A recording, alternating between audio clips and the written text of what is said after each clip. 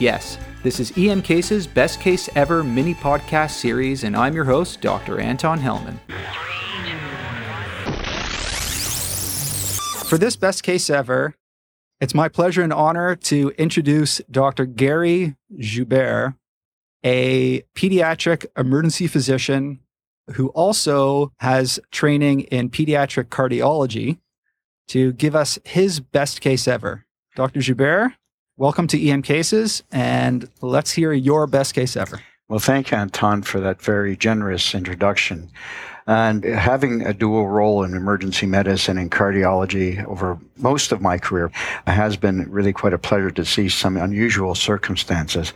And I'm going to reflect back on a case that occurred early in my career. It was a 4-month-old female who presented to the emergency department, had been thriving. When they presented a triage, the mother's presenting complaint was, "My baby looks blue in the lips at times." And of course, we've all heard that as an emerg physician. And of course, we start thinking of our broad differential associated with being blue. But when the vital signs were done, the SATs were actually 98%. The heart rate was in about the 140 range. Respiratory rate was a very nice 30 and not in any way using extra effort in terms of work of breathing. So the child was brought in and was introduced into the waiting room, waited for a couple of hours. Finally, a medical student went to see the child, which is always the case, and went on and brought back this beautiful history. And of course, in that scholarly way we like to do as academic emerg physicians, we said, okay, well, give me your differential diagnosis. And, they started off, this could just be normal physiology. Sometimes when babies are feeding or something like that, there was really no correlation to feeding or anything else. But he said, could it be related to the fact that, sometimes Belle with a pale skin looks a little bit blue around the lips? I said, okay, did mom give you a history? Was it central cyanosis, or was it just, some perioral cyanosis, or was peripheral? Oh, I didn't ask. Okay, well, we got to go check that out. We'll go back and do that.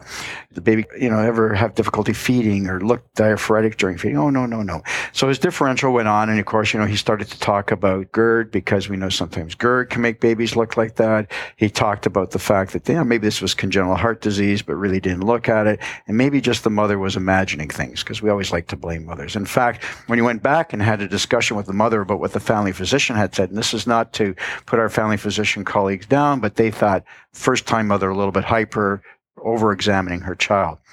Went in and examined this child, and to be quite honest, the physical examination was extremely unremarkable. But just by chance, during the physical examination with the child hooked to an oximeter, their SATs dropped to 88%. And of course, we looked immediately to ensure it wasn't a monitor fault, and no, it wasn't. And it lasted like that probably for, maybe 3 or 4 minutes. We administered some oxygen, and the oxygen seemed to make things a little bit better, and the SATs came up. Chest x-ray was done, and the heart, for the most part, looked to be of normal size. The aortic arch was on the left side. Pulmonary vasculature appeared to be reasonable. Nothing really exciting, and no chamber enlargement that we could dictate. ECG, as it would have it, looked pretty normal for age. There was no evidence telltale signs. Because the child's SATs returned to 98 and sat there, we didn't do a hyperoxic test because it really didn't seem to work. But we were concerned about this history and had the child admitted to hospital. The child had 3 more desaturation spells associated with their state, and one lasted for quite a long time. So they decided to move the child to the intensive care unit. And it just happened to be that I was on cardiology that week as well. So I got the opportunity to go back and examine the child on a second thing. Good bounding pulses, looked at the chest x-ray, and we said, really haven't got a good cause for this. So what do you guys think this could be? 4-month-old, intermittent blue spells? TET spell? Yeah. So this was a classic example of a semi-TET spell. The actual anatomy on cardiac echo demonstrated a child who had pulmonary atresia with a patent ductus arteriosus and a ASD. So what they were doing is they were shunting across the patent ductus. Because the child was older now, the duct was intermittently starting to close. And as the duct closed, the child got quite cyanosed because all the blood flow was coming across the tetrala, the VSD, and the ASD. So it was an unusual form of a TET spell, which, we all read about classically, but it was dependent on that. And, had that mother not brought that child in when she did, that child would actually have gone on to die at home when the duct closed, because There would have been no blood flow other than the mixing at the atrial and ventricular level that would have allowed it to go. It would have no blood flow to the pulmonary circuit. All right. So from an emergency physician's perspective, was there anything in the initial assessment that you would have done differently, or what were some of the pearls or pitfalls that our listeners can take home to not miss this unusual case? And it's unusual because it's a late presentation. And what I wanted to stress for this for our emerge colleagues is, one is when you get these intermittent blue children that we all see around 3-4 months of age, and we like to attribute to GERD, or sometimes they get admitted with a query apneic spell, or they weren't apneic but we don't know what else to do with them. Think cardiac disease. That's number one. I think that was the thing that as an emerge physician I wasn't thinking about at the time. And it's funny sometimes to go back in my dual role. It's kind of a schizophrenic moment in my life. But anyways, regardless of that, to see that. The second component is that when you have a child like this is a perfect opportunity to do a POCUS exam. And if you had done a POCUS, you would have seen a big VSD, and you would have seen a really diminutive RV, and you would have, if you know how to look for a pulmonary, most people don't, but you might have not seen a pulmonary artery when you're scanning up trying to look at the aorta and pulmonary artery.